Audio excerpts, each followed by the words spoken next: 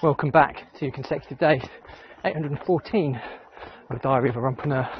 Remember, this vlog is part of the Runpreneur Challenge, which is my fundraising mission to save the lives of children by attempting the ultimate ultramarathon. Check the link in the comments below to find out more and how you can support it, but do give it a subscribe and a share, as the more people we get in front of, the more money we raise. Thanks for your support, and let's get started.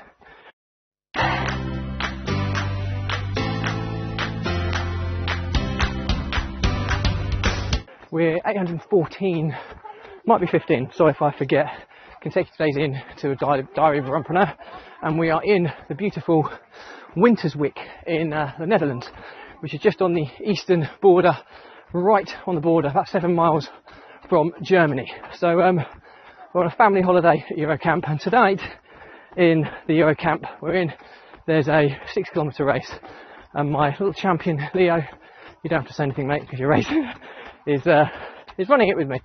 So as you can see, ahead and behind, lots of runners, beautiful Dutch scenery around us, and super cool place this. And one thing I've noticed in particular is how active the Dutch people are, and I'm only comparing this to British people. I'll speed up a little bit.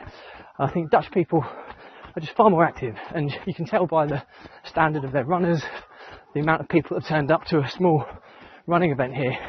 Just in general, that's my opinion and my experiences, is that I think the way of life out here just means a much more active and outdoor lifestyle. Let's let these people come past us. Slow down.